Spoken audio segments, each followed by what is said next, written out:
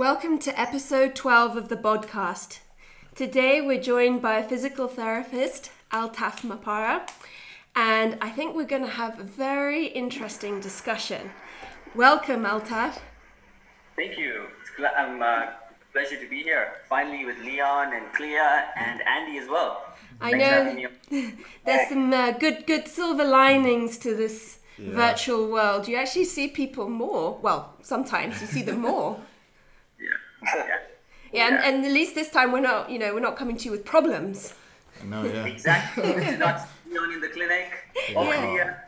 It's been less and less ever since we first during Trojan. Because in Trojan days, I think I was there every 2 to 3 weeks, man. Yeah.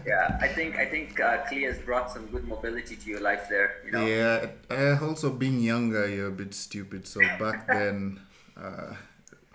It's definitely an evolution, right? Leon, you're definitely evolved as a trainer, as a person, which is always amazing to see. This, from where you are when you started and where you are now, and that's what it's about, right? It's about building those blocks and the knowledge components for yourself. Yeah, I still have those videos. I'll never post them. They're in my Dropbox just as a reminder. I watch them. There's some interesting pictures of you on the table there, on the clinic table as well. Yeah, I have. Blackmail. I'm like, what the hell was I doing? And trying torturous table. I haven't seen Andy as well, so which is always a good thing. Yeah.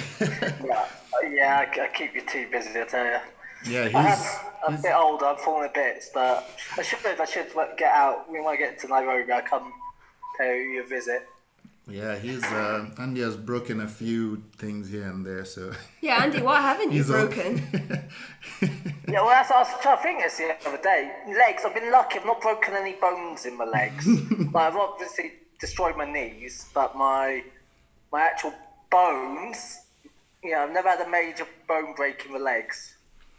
Yeah, but my ankles, knees, joints. My joints are where my weaknesses are. They feel full of bits. Well, I find as soon as you hit 30, things just, your body, honestly, it doesn't recover the same. Yeah. 23 was when I had my first major knee problem. And that was when I tore my meniscus in half. You started too early. Too much rugby. Tore up that ACL. Tore a couple of other ligaments in my knee. But that's rugby, so, it was what you'd expect. At 30, you are not as indestructible as you are. Yep. Now it takes longer to recover, and it's all about now putting and realizing, I won't recover as fast as I was when I was in my 20s. You're right there, Priya. Yeah, because even when I saw Altaf, sorry. No, I was saying when I saw Altaf, that was the first time I ever saw a physio. So, But he used to see all his massage therapists would beat him to a pub first. Yeah, and then also the knowledge, because for me, physio was, from what I'd seen, was curative. So as long as I don't feel any pain, or it's like I'm just going to put ice, deep hit, and life goes on. So back to beast mode the next day. Like no pain, no gain. And I suppose that's the problem, because even me, I've been seeing physios on off since I was 17. I'm 40 now. But through rugby, we always had a rugby club physio. Yeah. Someone who had a surgery at the rugby clubs, because I played a decent level of rugby, we'd go see them, get tortured, but only when injured. Yeah. You go in once you're injured, and then once you start feeling good, you just stop going. Yeah. Yeah. And you stop doing I'd stop doing some of the stuff Altaf would give me, and I'm like, I'm good. Give me the 200 kilos again. Then 3 days later, it's like shit. Back. It's more reactive, right? It is. You guys were more reactive at that point and reacting to, instead of being a bit more proactive, you were just reacting to injuries instead of trying to prevent them and then manage them and not have it happen again. Yeah. So, I know what you mean, Leon. But definitely, you evolve as you see your physios, as Andy's seen physios since he was young, and you sort of understand what works for you and what doesn't. Yeah, because it's what we're trying to sort of push to clients, and just anyone who listens to us, that you can just go to a physio, or even if you're, like Andy said, if you're you've trained for years, it doesn't have to have a coach to give you a second opinion. So That's the approach. Yeah. Well, Altaf, why don't you tell us a little bit more about yourself? Okay, so let's give you a little bit of a background. I'm a third generation Kenyan and a physical therapist who's trained in Canada. I did my undergrad in kinesiology and psychology. I then went on to working in physio clinics as a kinesiologist and more into the business side of it, of running clinics. I then ended up moving to Australia, to Brisbane, where I was recruited to open 3 clinics there, successfully opened the 3 clinics. And I came to a point in my career where I was like, do I go into the business side of coaching practices to build clinics, or do I still stay in the area of, working with patients, which is what has been my passion, all the time. So I quit my job as a clinic manager and running the practices, and decided to go back to physio school. So I came back to Canada, went to Montreal, went to McGill, did my master's in physio, and started off my career as being a first team physio for the McGill varsity team. So my career pretty much started in varsity, but I was also working a lot with neuro. So a lot of stroke patients and Parkinson's patients, which is something which has been a passion of mine as well. So getting, both aspects of it. Worked in Montreal for about 2 years, and then decided 14 years later, I'm coming back home. Nice. I came back to Kenya, a bit of an interesting transition, getting my license, trying to decide whether I wanted to work in the hospital system. So ended up working at Aga Khan for a bit, and working with the Kenyan national teams, the rugby teams mostly, the sevens. Started off with Safaricom sevens. And then, a couple of months later, decided, what, the hospital was too much about money and how many patients I could push through.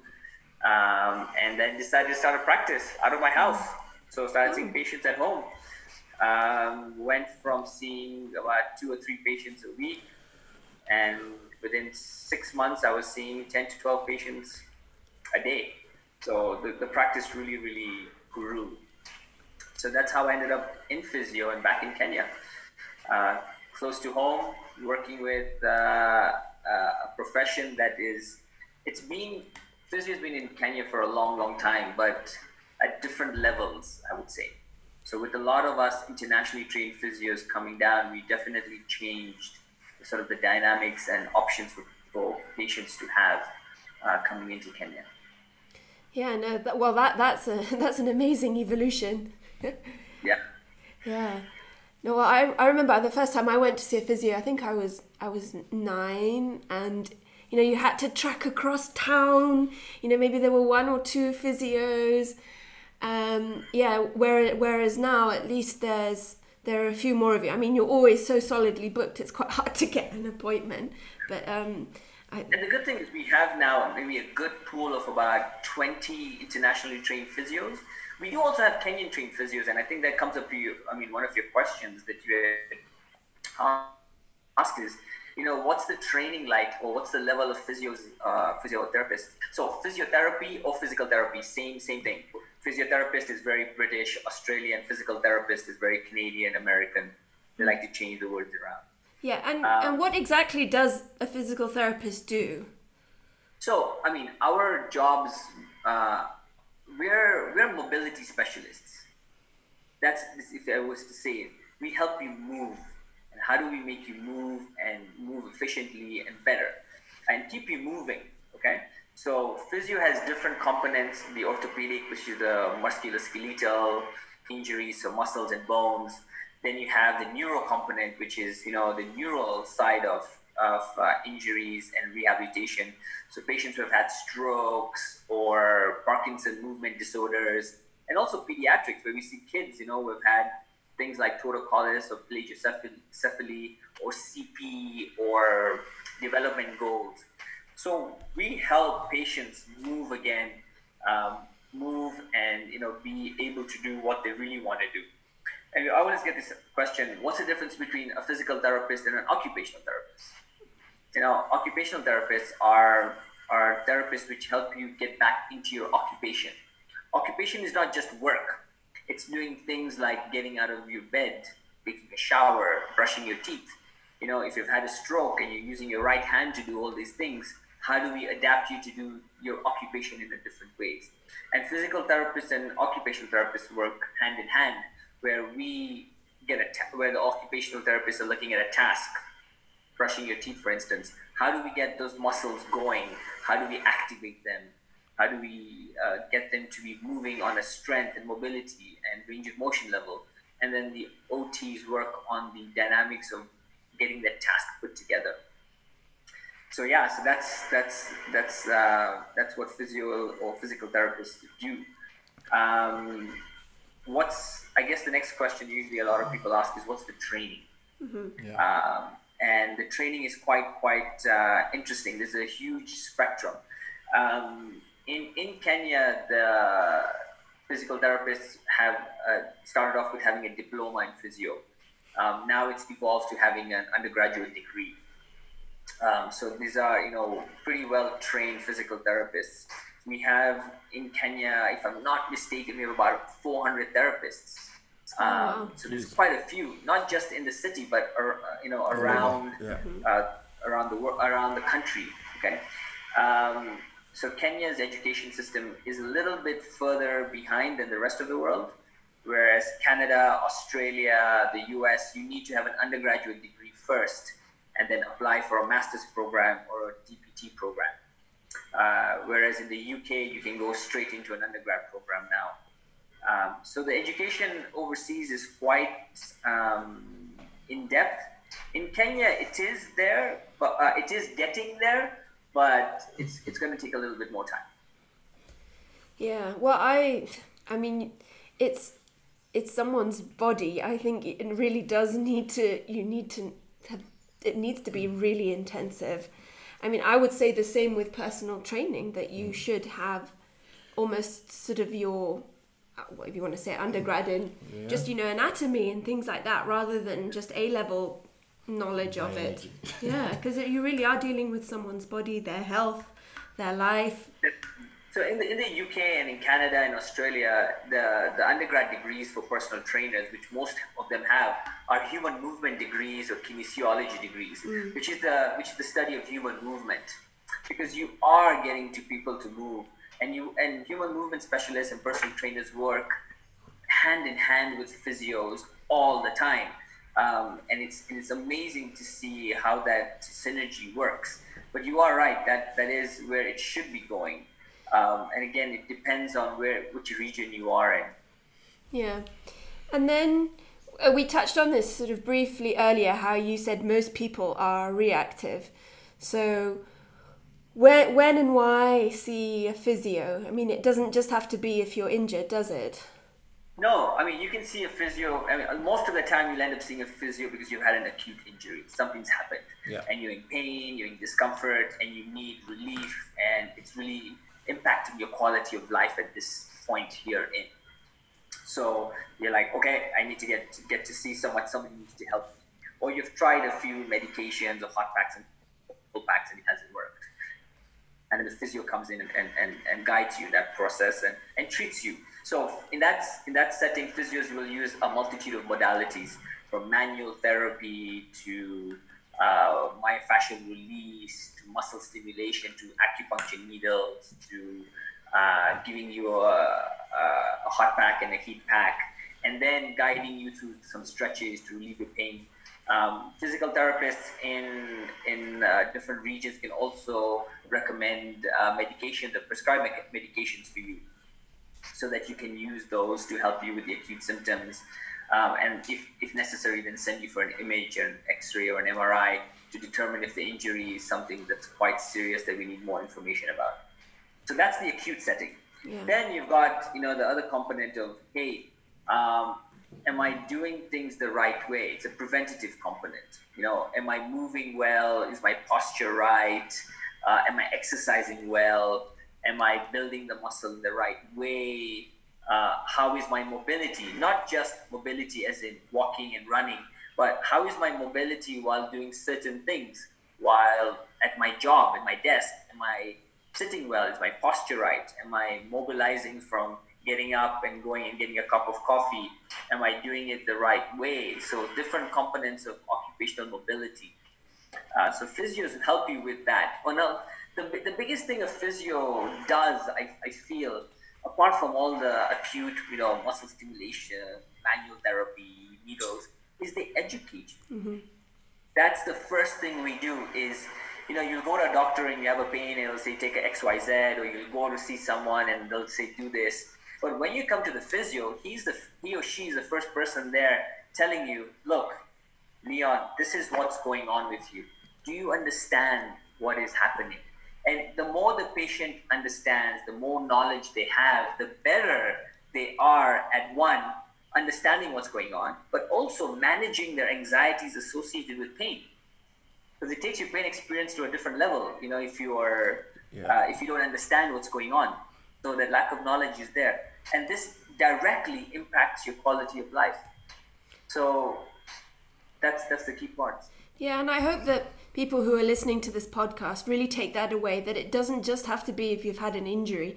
We've discussed on previous podcasts about mental health and how you can go and see a mental health practitioner, not if you have a problem, but just, for your general health. And I remember I texted you once and I'm like, can I come and see you even though I don't have a problem, or should I?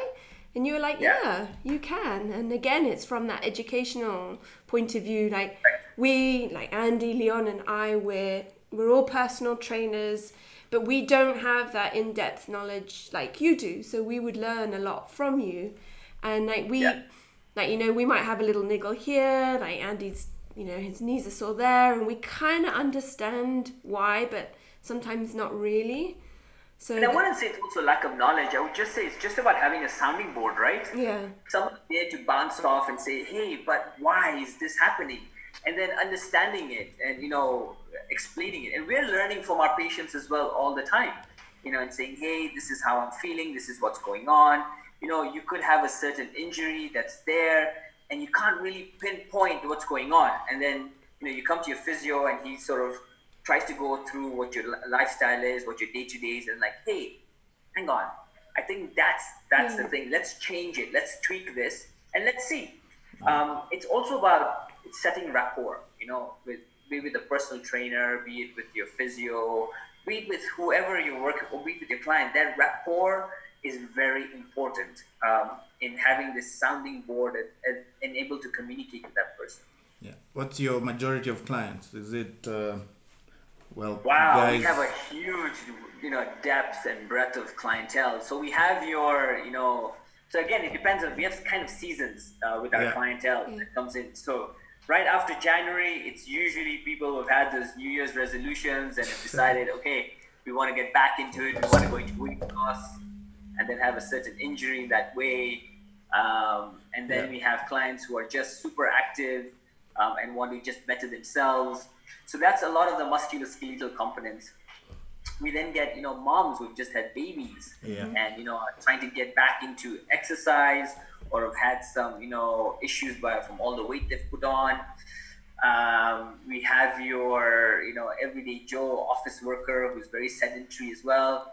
In Kenya, we sit in our cars and in the desks and not move as much and, have issues from there. And then you have, your older elderly patients as well who, have, aged and are getting a bit slower. We want to keep them moving. We want to still keep them having this good quality of life. And then we have pediatric kids, with babies who come into our practice who are, have been pulled out of the birthing canal and they've had a bit of a strain on their neck muscles, or they're always not sleeping in the right direction. Yeah. And we're trying to build their, development goals. So we've got a really huge depth and breadth of patients that we see in Kenya more so. Even though we're a private practice that sees a lot of musculoskeletal patients and athletes, we do see a lot of elderly patients as well, non-athletes, and babies as well. So a huge depth and spectrum of patients. Yeah, so Andy said in the beginning that he was tortured by his physios. You know what it is? It's like the amount of adductor injuries and stuff you get playing rugby, and then trying to have those sort of released or manipulated You see grown men come out of the rugby club physio's studio with tears in their eyes. Because it is. It can be. That's because we go in with an injury rather than proactively. Yeah. So therefore, you are actually already in a little bit of pain. This is like a whole lot worse before it gets better, though. And yes, Andy, you're right. No pain, no gain, which is great. Which has been the good old saying that if you don't have any pain, you're not healing. But sometimes I think in the Kenyan setting, you don't have to go through pain to get better. You just have to get the right practitioner to show you the right progressions and educate you the right way. It's not just about going to physio and getting pushed and pressed, and if you don't feel the pain, nothing's healing. No, that's wrong. Yes, there is pain in certain things that we do, but not always, not entirely. Yeah. Well, which brings us to the point of what to look for in a good physio and what to avoid. So, that's interesting. You know what? Before you see a physio, I think it's very important for you to research your physio. We have our profiles. A lot of us physios have our profiles on our websites, and also, call your physio and say, hey, I want to book an appointment. This is what I have. Are you able to treat me for this? And what sort of modalities do you use, or what do you specialize in? I think getting that understanding of your physio before you see them is very, very important. Where is your physio trained?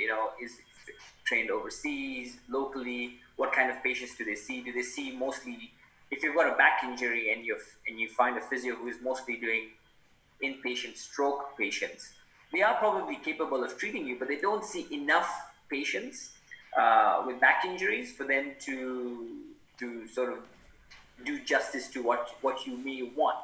Mm-hmm. So I think it's important to research your physio beforehand, and also just call them up, I think. And the more you're able to set up a rapport, it's very important, because you don't want to go to a physio and be told off and say, hey, don't do this, don't do that, you're doing the wrong thing, and be scolded at, because you'll never go back, because you don't feel like you've built that communication with them. Also, what kind of modalities does your physio do? Is your physio mainly a manual therapist? Do they mostly like to use modalities and machines, or do they use dry needles, or do they use a combination of things? And are they mostly there to just say, look, I want to see you twice a week for the next 4 weeks? Or are they more there to say, let's treat you, let's see how you do, go home and do your homework and your exercises, and then let's see how you evolve? So I think it's very important, research on who they are, what their education is, how long they've been practicing for, have they been practicing within the scope of practice that you need to be treated for, and whether you are able to establish a rapport with them or not. Yeah. What we try to do as well is like build up that sort of network with healthcare professionals. So we probably work, we share a lot of clients, and we probably see them more often than you. And so I think if you are looking for a good physio, go through someone else that you trust, like your personal trainer or maybe your GP. And that's getting a good referral and a word of mouth referral is important. And I think the other problem we have in Kenya is physios are scared of saying, hey, look, I don't think I'm the right person to treat you, but here is the other person that I think would be best suited for you. Because they're always, trying to fight for patients and clients. I don't believe in that. I think it's very important to say, hey, look, if you can see me once, twice, and if you don't feel that, I'll be more than happy to refer you to another physio. And if you see another physio, I don't feel like you're cheating on me. It's okay. As long as you get the care, that's key. That's the same as it's like personal training. Yeah, I was going to say, on that, I think there's a lot of personal trainers out there who also need to stay in their lanes. Yeah. A lot of personal trainers who also suddenly think they're physiotherapists or yoga instructors, chiropractors doing back manipulations in the middle of the gym floor. It's like, yes. No, keep in your lane, my friend. Yeah, because I was I think it's me and Clea did like a video or a post where we're just talking about scope of practice, and we've noticed we're just joking about it with Andy. When you go to gym floors and you see all this, I don't know if they're PTs, more I'd say gym instructors, because I don't know if they're qualified or whatever, but the things that they're doing to the clients on the mat, it's almost heartbreaking, because you can just see the spine stressing, the hips crying, like it's painful. Because it's so, what's going to happen. yeah, it's so bad because Personal train. It's you know what? It's that component has evolved in Kenya a lot. Yeah. Certain personal trainers like to add that component of stretching at the end, and then the patients seem to demand it. Yeah, because what Not necessarily the right thing to do, but I mean, they mean well, and I'm sure if they were showed in the right way of what to do and what to look for, it would be an effective. It's a great idea to help them stretch those components. But some of the things they do, I do cringe at. Yeah, because it's as Put easy. my headphones on and walk off. Yeah. But not to intervene. It's just as easy as going into someone's email or like DM and be like, please help me with mobility or stretches I can give my client before and after. But in the Kenyan industry, I've noticed people don't like to share information. You guys like to hide a lot.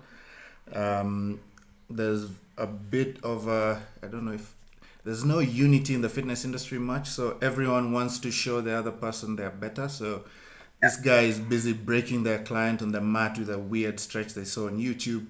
Then the other guy comes with his new stretch. So I think it's the client who suffers, because the client doesn't know. They assume you know. Yeah. And you've been doing it to them for a year. It's trusting you and your judgment. Yeah. We get a lot of injuries which are personal trainer induced, and not just stretching, but just wrong progression, and saying, hey, no, if it doesn't hurt, you're not feeling it. And yes, you are right. It's a lack of cohesion, because we don't. And I think we've talked about this a couple of times, Leon. Yeah. It's about setting up a personal training or a fitness association. Yeah. Where we have a body of you guys coming in and setting up a board and trying to educate everyone and bring them on the same level. Because some are more educated, some are less, some need a bit more. But it's just about making sure that everybody is on a level playing field with their education, and then keeping that education current as well by doing CDs and things like that. And it's okay to have clients move from personal trainer or physio. It's important. It's fine. Give them the choice. Yeah. And I think that's where a little bit of the problems come. Is you're trying to upstage the other therapist or trainer, or you want to try some new things, or you saw something on the internet and you wanted to implement. I think people have to be trainers, and physios have to realize that different people have different levels of fitness and ability, and we have to tailor make these things or do these things for different clients. But also, at the end of the day, your client or your patient comes first. We need to check our egos at the door.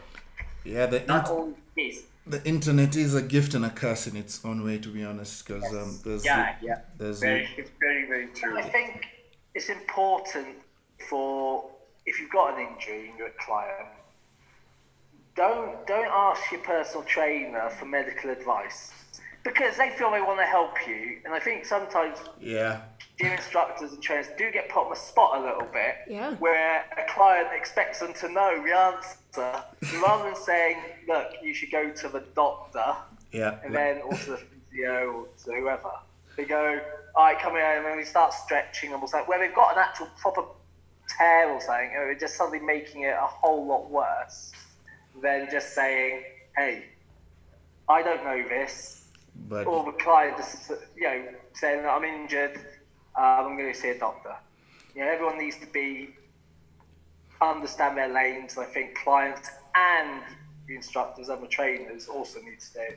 Also, in a way, I think I also blame gym owners, because as a gym owner, I think first thing you should do when you sort of open a gym is have a list or numbers of doctors and physios and just fitness professionals who your clients can be referred to. Like as a PT instructor or trainer, you just go like, I don't know what the problem is. Your back, it could be this or that, but just go here to the reception, or this is my physio, call them and they'll help you. It's like give them the options and say, here are a couple of physios, pick one which you feel that you may resonate with. Yeah, we trust them. You're right. It's about having this tools in your toolbox that you can have available for your clients.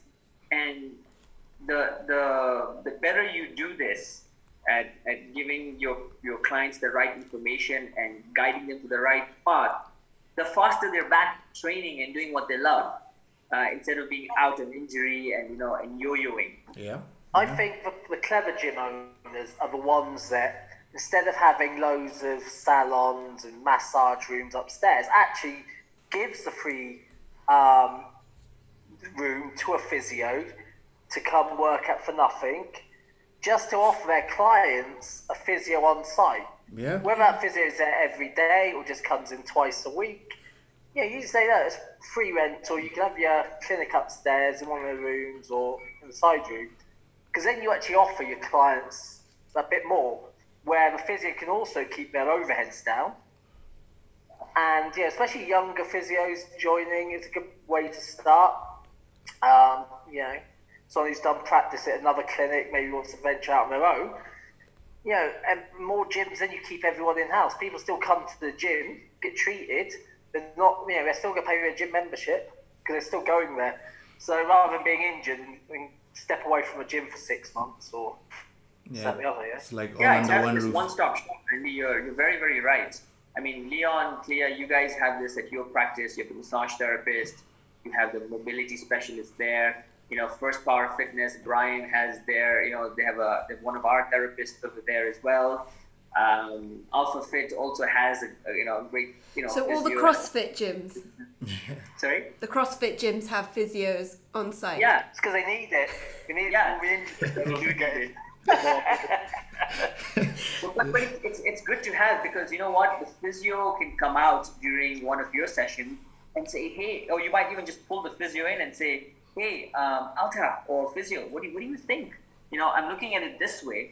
And sometimes having a different perspective is great. I mean, I love it when in the clinic, when one or two of the physios are there and I feel like I'm having tunnel vision, because I'm just zeroing in on one thing and I need somebody else coming in and saying, hey, Altaf, I'm looking at it in this way. What do you think? Yeah, and it works. It's about sharing of ideas. Yeah. For instance, at Karen's surgery, we have Anna, we have Eileen, we have Sally, and we, sometimes we'll say, hey, look, I think I'm hitting tunnel vision.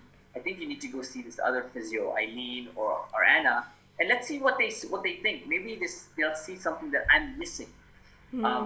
So having that breadth of different practitioners is always key. And it's, again, what are you trying to do? You're giving your clients the best experience and all the information that they need to succeed in what their goals are. Yeah, absolutely. I can think of nothing I would like more as a personal trainer than to have a physio on site or close by, just like you say, in session, and someone is just like, this movement doesn't quite work for me, maybe try this, or just stop. But I was going to say, it's nice to have the personal trainers there, right? We'll say, hey, look, Leon, I'm trying to do this. What do you think? How can we adapt this exercise? And it's about sharing this knowledge and saying, and Leon will come up. I'm like, that's a great one.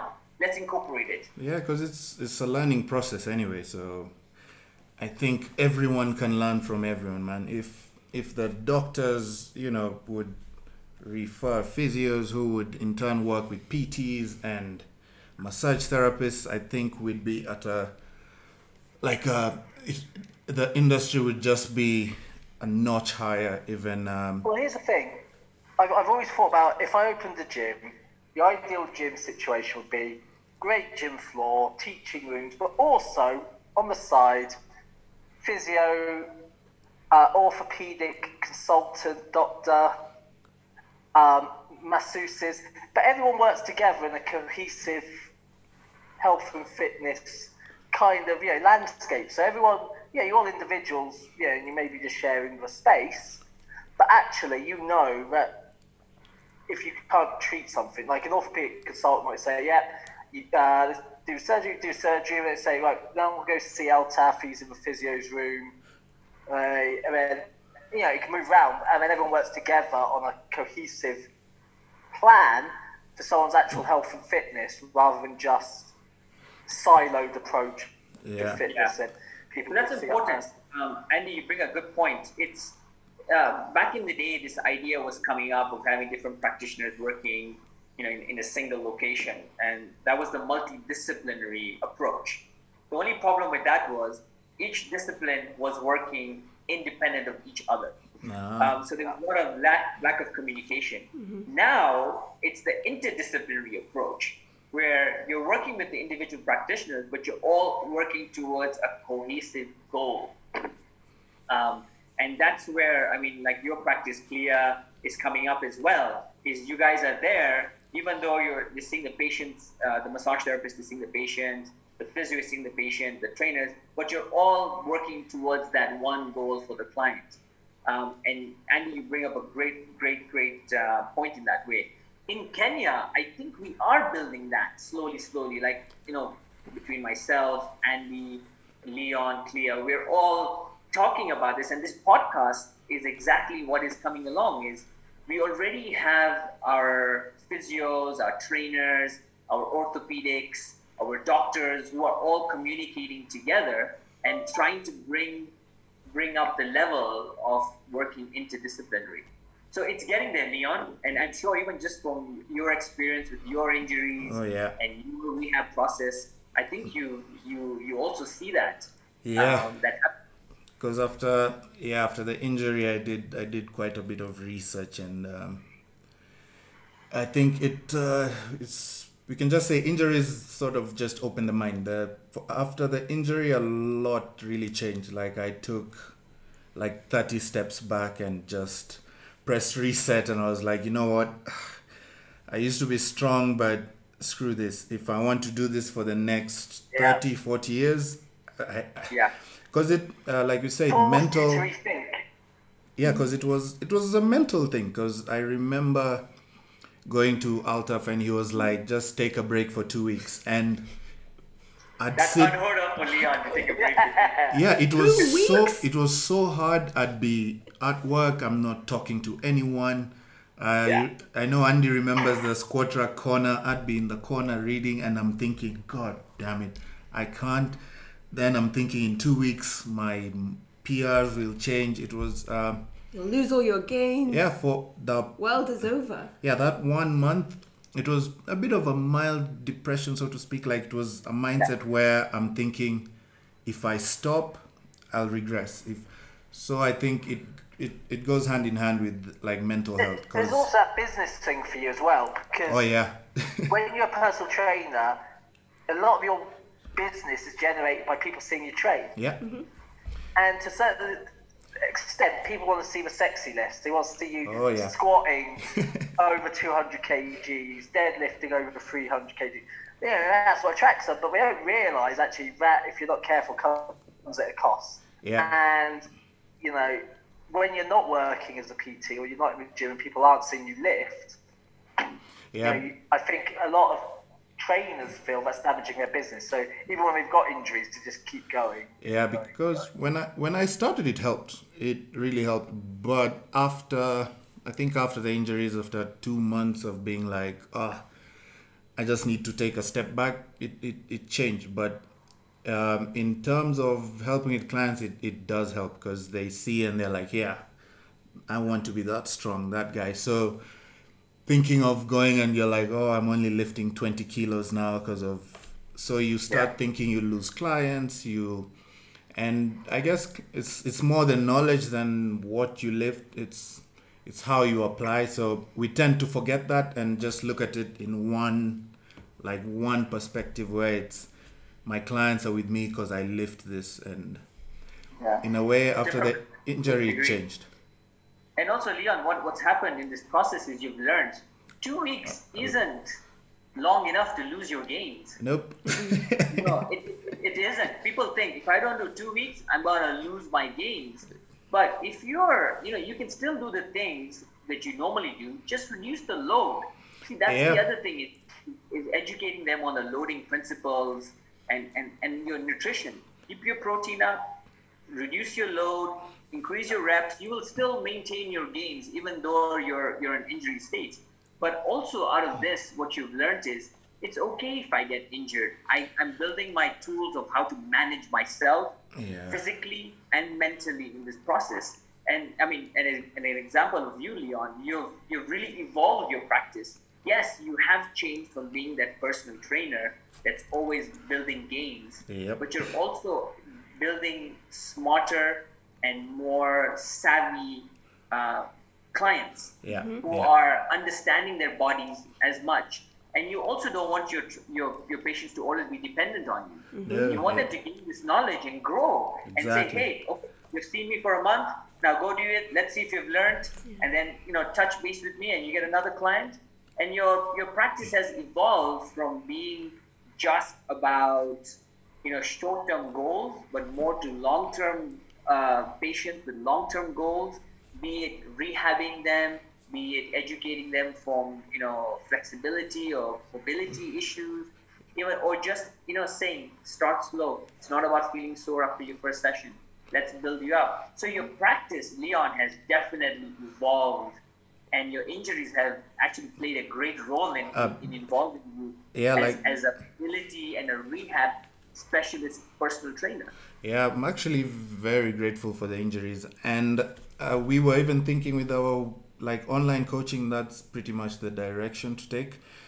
Yeah. Because clients tend to get dependent, and it can be hard to get them, you can say, win them off, and they're like, no, I can't do it without you. So in a way, this whatever is happening with Corona, the client is like, oh, I can actually do this. Oh, I remember you told me this. Oh, I foam rolled. Empowering your client. That's the key. You're empowering them, you give them confidence, and it's incredible.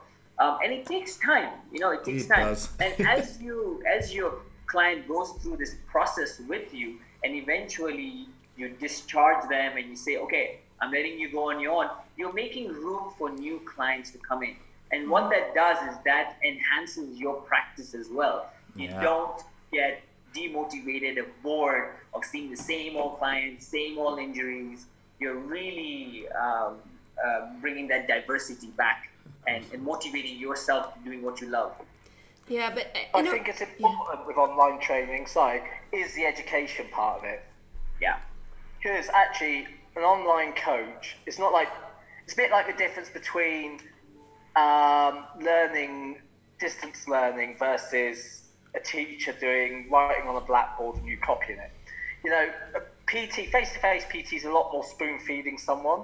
I think when you step away from that, you've actually got to give them the tools to be able to help themselves. And you're there more as a guide and a mentor with the online space. So you're an educator, you're educating. And I know, this is why I know it appeals to Leon and Claire, because they love a bit of education, they love giving people tools. And I think that's the important thing when you're doing the online space, is to be an educator as well as a educator, mentor, and coach all rolled into one, rather than just a teacher. Yeah, agreed. Very, very important. You're not just treating the body, you're treating the mind as well. And that's very, very important, is you're really shaping people's lifestyle. And these are habits and mindsets that you're helping with. So the education part is key. Yeah. And I think, as personal trainers, if you have had an injury, you can become a lot more relatable to some clients. like Leon might get a reputation as, oh, you know, he had his SI, but look, now he's back to squatting and deadlifting. Let's go to him. Or Andy's got, you know, bad knees, but he still manages to work around it. And I think that's actually, like Leon said, injuries can be a blessing in disguise.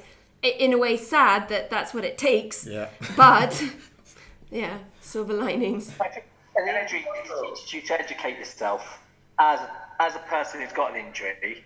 Or you get an injury, you're forced to think about that injury and actually learn all about that process, all about muscle group, and then rechange your process and your habits and your training methodology just so you can survive with, especially with long-term injuries. Like, you know, I've got a full rupture, you know, one of my tendons in my bicep, no ACLs, in my knees, these sort of things. But they've had to, as a result of me changing completely the way I change certain muscles and, you know, and look for different methodologies. Yeah, and that just grows you as a personal trainer. And you can work with a much wider variety of clients because you'll know how to help them. And then that, again, that's where it's so important to work with your physio. Yeah, it's important to have this team working with you. And getting that confidence, that rapport open. I agree, 100%. So with Corona and everyone working out at home, Altaf, have you seen a rise in different problems? So we closed our clinic about 2 weeks ago. Yeah. We didn't want to. We have a lot of international patients, lots of elderly patients. It was just going to be, you know, we see between 4 or 5 therapists that we have anywhere from 20 to 30 patient sessions a day. You know, so that's a lot of patients moving in and out, a lot of therapists interacting. So we decided to close the clinic and have virtual sessions. So, you know, 30-minute virtual sessions. We've had we're not seeing those many patients. We're seeing a few patients on virtual because there's only so much you can do virtually. Mm-hmm. But getting a lot of back and neck patients, you know, patients who haven't moved in a long time, deciding I'm running, I'm walking, I'm doing some exercise and doing it the wrong way or just too much too soon or really haven't moved in that sense. And then we're getting all the RSI patients, you know, repetitive stress with a lot of screen time, a lot of phone time, a lot of, you know, maybe lifting more groceries than you would do in a day. So we've got a lot of patients calling us because of backs. I've had a lot of backs and I've had a lot of necks. Definitely calling me during this time. Unfortunately, with some of them, it's just about, you know, teaching. We can't touch them, so we're teaching them how to, you know, stretch and use modalities such as ice and heat, but also using medication, which is again right now it's okay for them to use in the acute setting.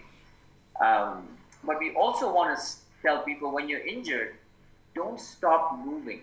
And I think that's what people don't realize.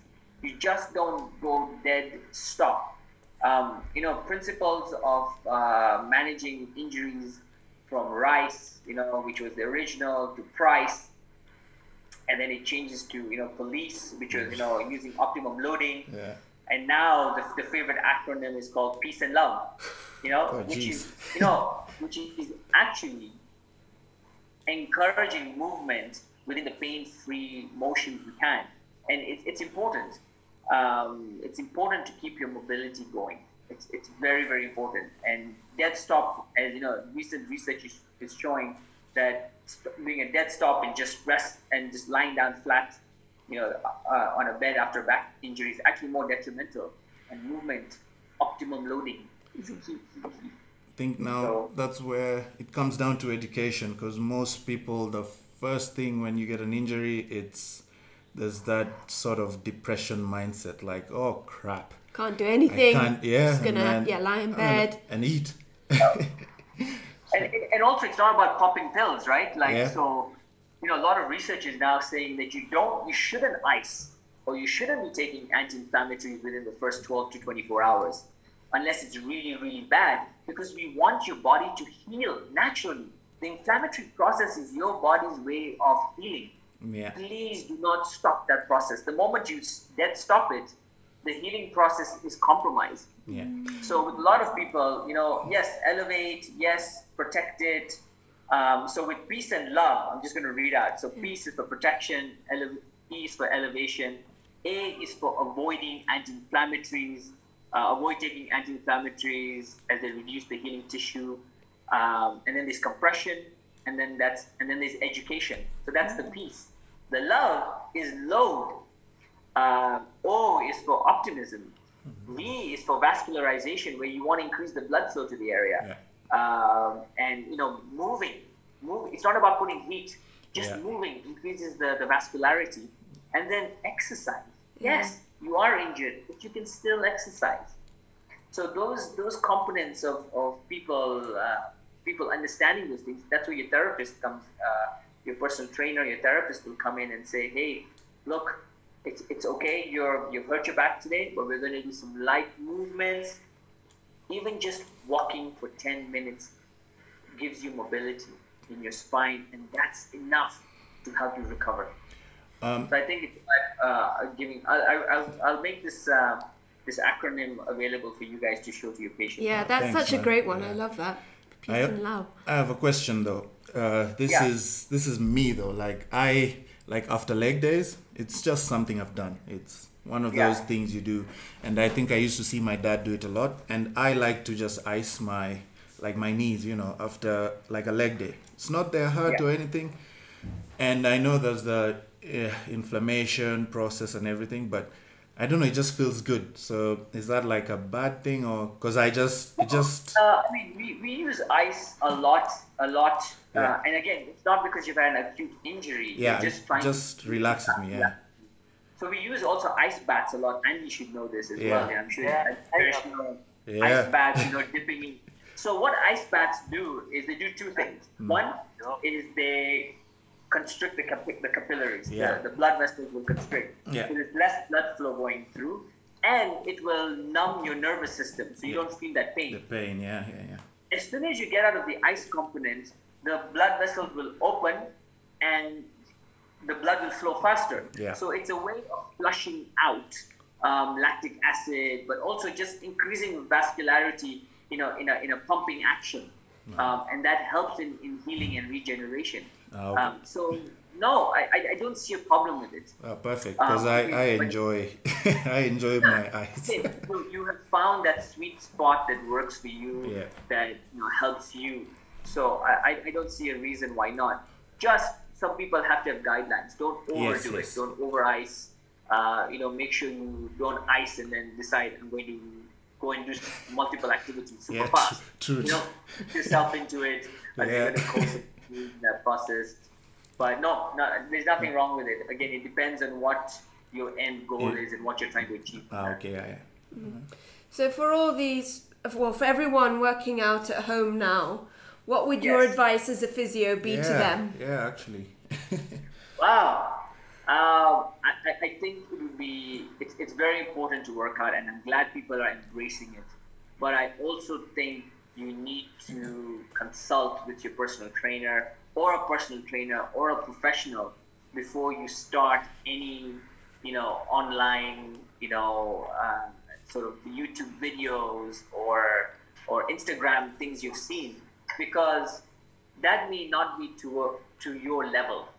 It depends on what sort of level of activity you've done before and what you're going to be doing now. And it's not just about going from being a sedentary guy and then doing a hit. You're definitely going to feel it the next day, and it's definitely going to be a risky component for injury.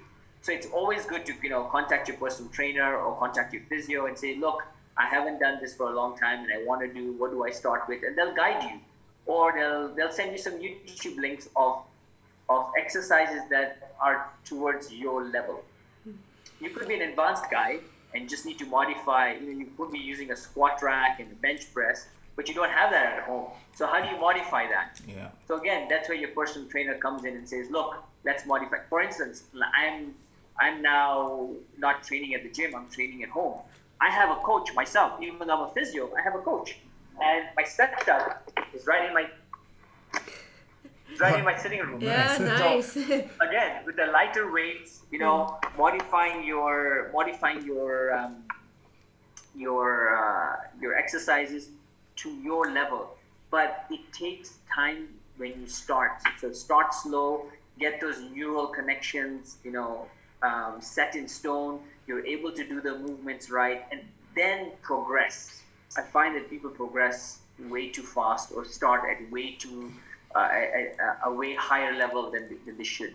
And I think Leon, you see this a lot. Yeah, because I was just going to say that I'm sure after, let's say after Corona, I don't know how that'll be or however it'll be, you will be seeing a lot of people, because the things we are seeing on like social media, I can foresee a lot of Well, probably repetitive stress injuries, like you say, Yeah. because you shouldn't be doing high intensity every single day. No, again, and that's for right, an hour. Leon. It's recovery. Yeah. If you're going to do a pretty heavy leg day today, you need the recovery the next day. And do a upper body, or just walk, or do your stretches. Yeah, because I think people have forgotten the nutrition component. So everyone has dived into, I need to move, I need to jump, I need to sweat. And then they forget I'm always in the fridge. Every time I'm in the kitchen, I'm snacking. Why am I gaining weight? My back is aching. So you have a lot of people who've forgotten the whole nutrition. The basics. Yeah, the basics, the nutrition, and then they've gone to, I need to jump, so you don't see a lot of people just doing a basic squat. Like today I'm just going to work on my push-up form, I'm going to try and improve my shoulder stability, I'm going to work my core. There's no plan, and there's also no plan of progression. It's just And what's the thing?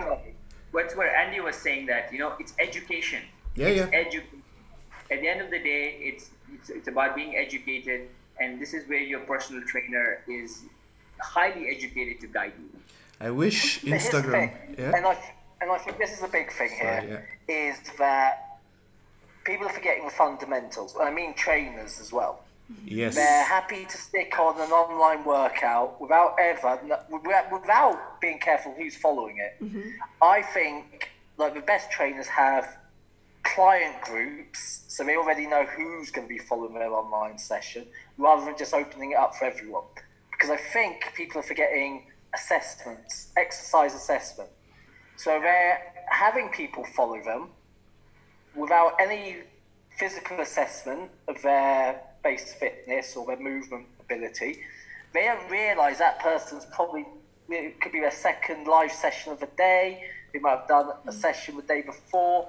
Actually, we're just bombarding people, trying to be helpful. A lot of people trying to be helpful, bombarding them with similar content, high repetition, home workouts, without doing the basics and knowing who's following it, knowing what we've done. And I think we're going to see a lot more injuries because of that. Yeah, you see a lot of I don't know if I can call them HIIT workouts, but it's like 1 hour of HIIT, and you're doing that twice a day. It's mental.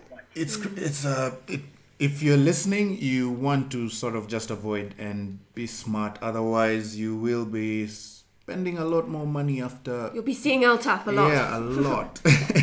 It's also, you're right, just doing 4, maybe 5 basic movements.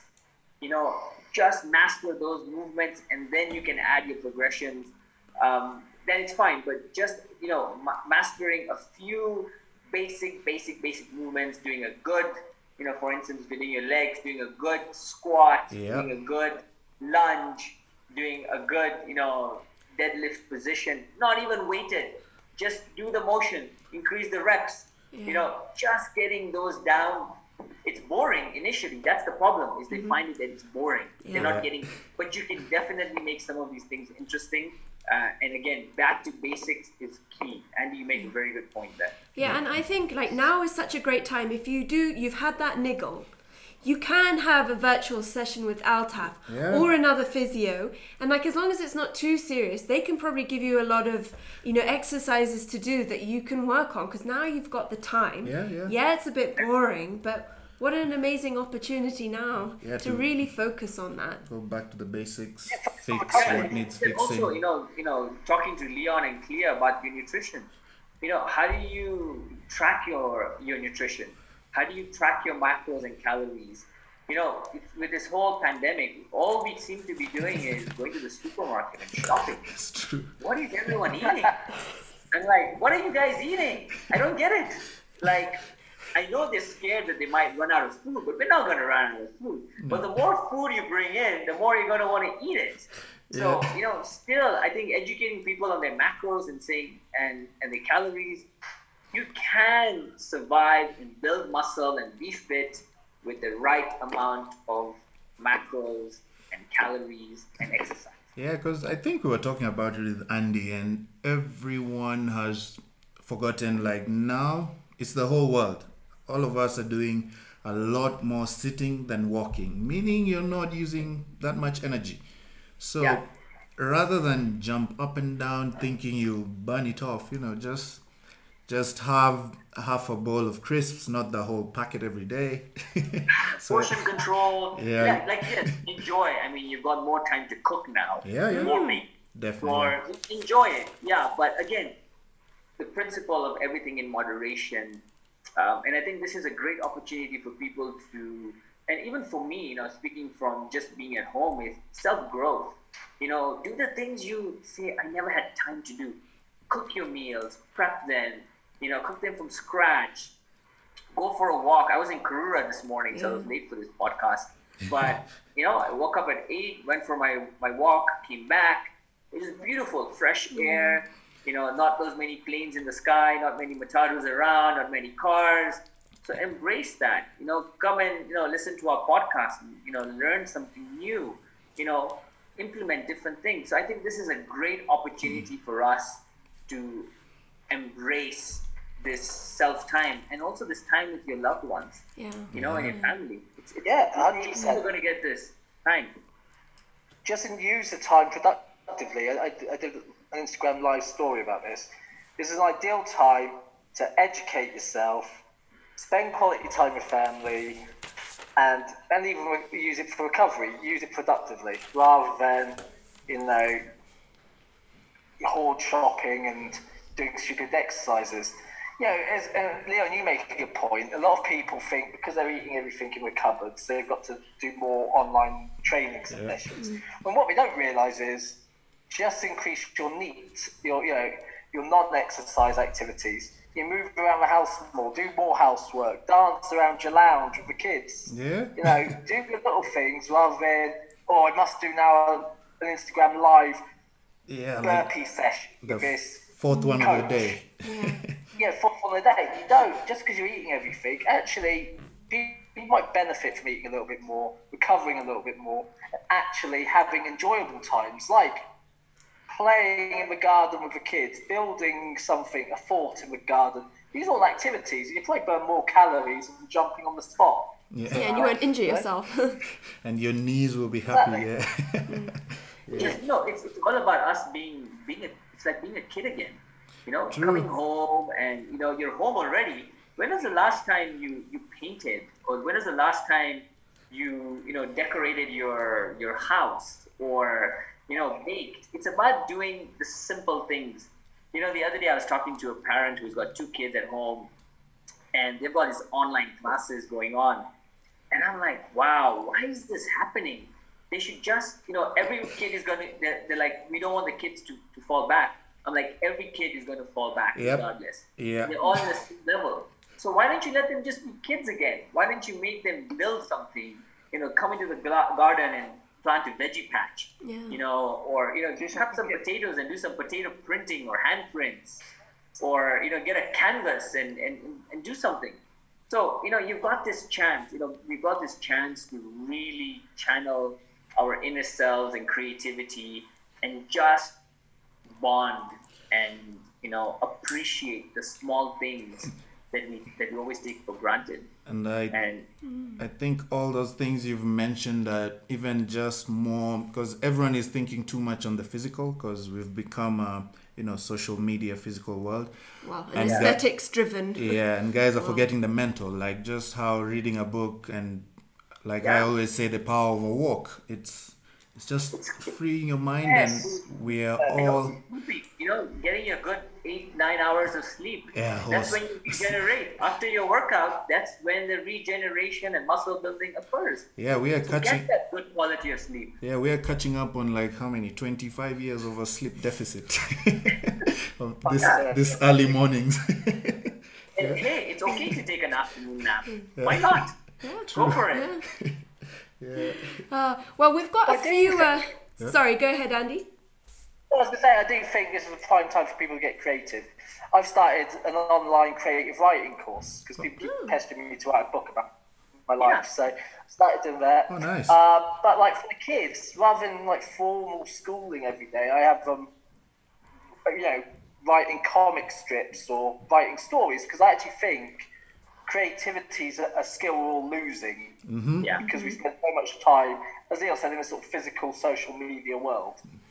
Rather than trying to be, let's go back to actually just trying to come up with things ourselves. Yeah. It's also important to limit your screen time.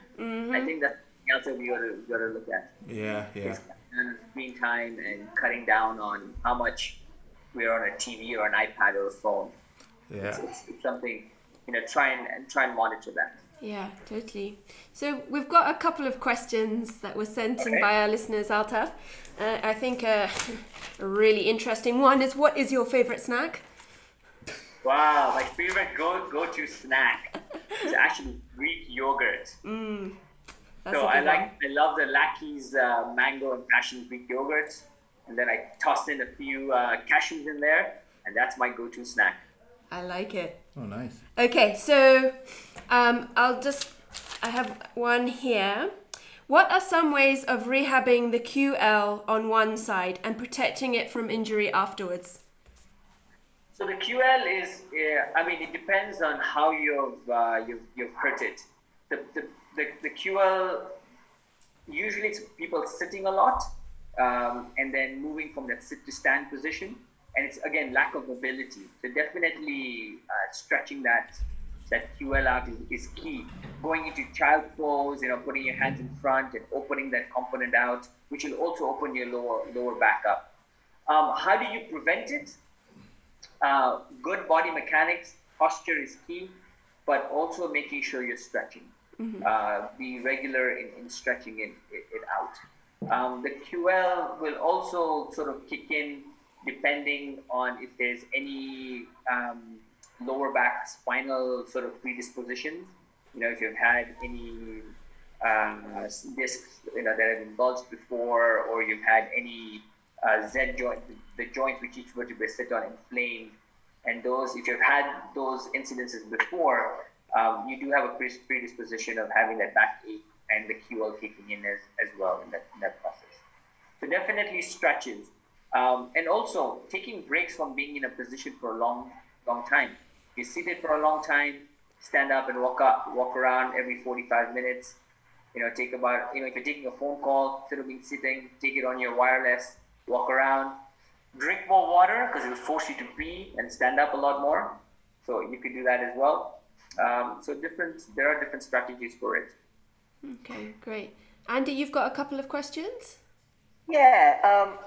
Just while you're sitting here, I just thought about a couple. So the first one, and I'll just ask one at a time and get the answers. So the first one being, how would you look at treating lack of balance in a muscle? So say for instance with me, and I know what's caused it, but my right quad is actually a little bit smaller than my left. For me, it's down to massive knee trauma. But for you, if you saw that, because I've got a client who always believes his one side, his lat and his shoulder on one side is disproportionate to his right side. So, just from a physio's perspective. So we always, both sides will never be the same, and it'll only. I mean, Leon can attest to this. Being a bodybuilder, you're always looking at your size and whether things are proportional or not. Yeah, man, the symmetry. That's more aesthetics. If it's more for aesthetics, then it's a lot more of trying to build that muscle again and isolating it. Functionally, if there's no direct effect of any pain or causing any injuries, then there's really, your body is already adapted to it. Depends on how old you are. The older you are, the harder it is to get that balance of muscle visually. But it could be also functioning optimally for your body and the way it is. If you're a younger person, 17, 18, you're still growing. And at that point, if you can look at the visual components of the muscle, it's much easier to build and trying to get them proportionally by doing the right sort of isolation exercises, maybe adding a few more reps and isolatory exercises to that muscle group above and beyond of what you're doing. What do you think, Leon? I was going to say also on this, like the same question, say what Andy has said, because I think me and Clea have almost the same issue, but it's in terms of like activation. Say when we are warming up, you're trying to just get the muscles fired up, and what if one muscle is easier to activate as compared to the other one? Like say in Andy's client's case, if your right activates, maybe right lat or glute activates faster than or easier than the other side, like because I know it's because of my SI, but sometimes it causes like a problem with my squats because it really takes long to get. So sometimes what we do is we use different techniques of trying to give that muscle feedback. Yeah. For instance, your glute, say you're squatting and your glute switches off or it's not as active as you want. Yeah. I like to take two fingers and press the two fingers onto the glute and ask you to contract the muscle into my finger. Yeah. So it's that neural training, even just getting that or lying down on your back and literally trying to squeeze the butt muscles and putting your hands so that biofeedback component is really good in helping that activation and eventually building that muscle component. So I think it's about breaking it down to basics and saying, okay, let's activate this muscle and let's concentrate for this next 2 sets. Doesn't have to be heavy, just fire the muscle. And as you do it, it works well. We use this also another technique of mental imagery. We use it in stroke patients a lot, and trying to get them to activate it on the good side, and visualizing that, and have them do the same thing on the other side, and having that transference, which works really, really well as well. No, that's interesting. I think it's important for people to realise as well, some imbalance is common and normal. And I guarantee, aesthetically speaking, if it's an aesthetics thing where you look at yourself in the mirror and think, oh, my one bicep's smaller than the other, probably is. But I guarantee no one else is really noticing it. Yeah, true. It's a person thing, Well, I agree. A lot of clients come to me and they're like, oh, I'm so squiff, or I have this imbalance. I'm like, you're never going to be perfectly symmetrical. And, if it's not causing you pain, then it's okay. But it's, I think, always good to be aware of where you have those imbalances. And then if you are worried, you go and see a physio. Yeah. And it's an adaptation that your body has made over time, right? Yes. Over things. It depends on what. I mean, tennis players have one arm much more muscular and active as compared to the other one. So imbalances will be there. It's how do you manage it? And also the imbalances could have occurred because of an injury. Mm-hmm. You could have had an injury, could have had a disuse where you didn't use it and you lost the muscle. But muscle memory does help, and it does come back, the muscle. And the key thing people should be looking at is it functioning and doing what it's supposed to do at the level you want it to do at? Not more so as to how visually it looks. Mm-hmm. So we can say specific to like sport or daily life, so to speak. Yeah, exactly. When it's bodybuilders, it's a bit different. If they're going to be going onto stage, they look at everything from water retention to symmetry and all these things. But here's the thing: I think for most bodybuilders, there's a need to realise you're not Dexter Jackson or Phil Heath. You're not still, for 90% of the bodybuilders, you're still not going to be symmetrical. No, very few get to that point actually. Yeah. And again, bodybuilders are perfectionists. I mean, Andy, Leon, you guys know this. Yeah, we have it's a small problem. We just don't let it go to the point it affects our mental health. It's a mental issue that's under control, so to speak. Well, I think we've got time for one more question. Andy, did you have another one? Yeah, I've got one more question. I think this is more for, I know I might know most of the answers, but this is more for sort of the general people listening. What is the difference between a physiotherapist, a chiropractor, osteopath, and I don't know, there's probably a few more in there. Okay. So physios, physical therapists, mobility specialists, they work on the muscle, they work on the joints, and they use different modalities from manual therapy to dry needles, to modalities, to myofascial release, and then exercise prescription. Okay, we do a lot of manual techniques as well. Some physios will do high velocity adjustments, or they will do some low velocity adjustments as well, mostly very low velocity. Chiropractors use, their main focus is the spine. So if your spine is misaligned or not in the right way that it should be, they feel that it kinks the neural processes. So for all information going from the brain down the spinal cord to the rest of your body is affected. Yeah. So by adjusting and aligning the spine, if you allow for that free flow of information, your body has this innate ability to heal. So they feel that by adjusting high velocity cracking, as I would say it, or adjustments, once you align the spine, it's free flow of information and your body will heal. Okay, that's the premise between chiropractors. Osteopaths use adjustments and manual techniques as well, very much so like chiropractors, but they just don't focus on the spine. They will focus on the full body. So adjustments or high velocity movements and manual movements at the shoulder or the knee, that will allow for free flow of fluids and energy as well for healing. They're also great manual therapists, osteos as well.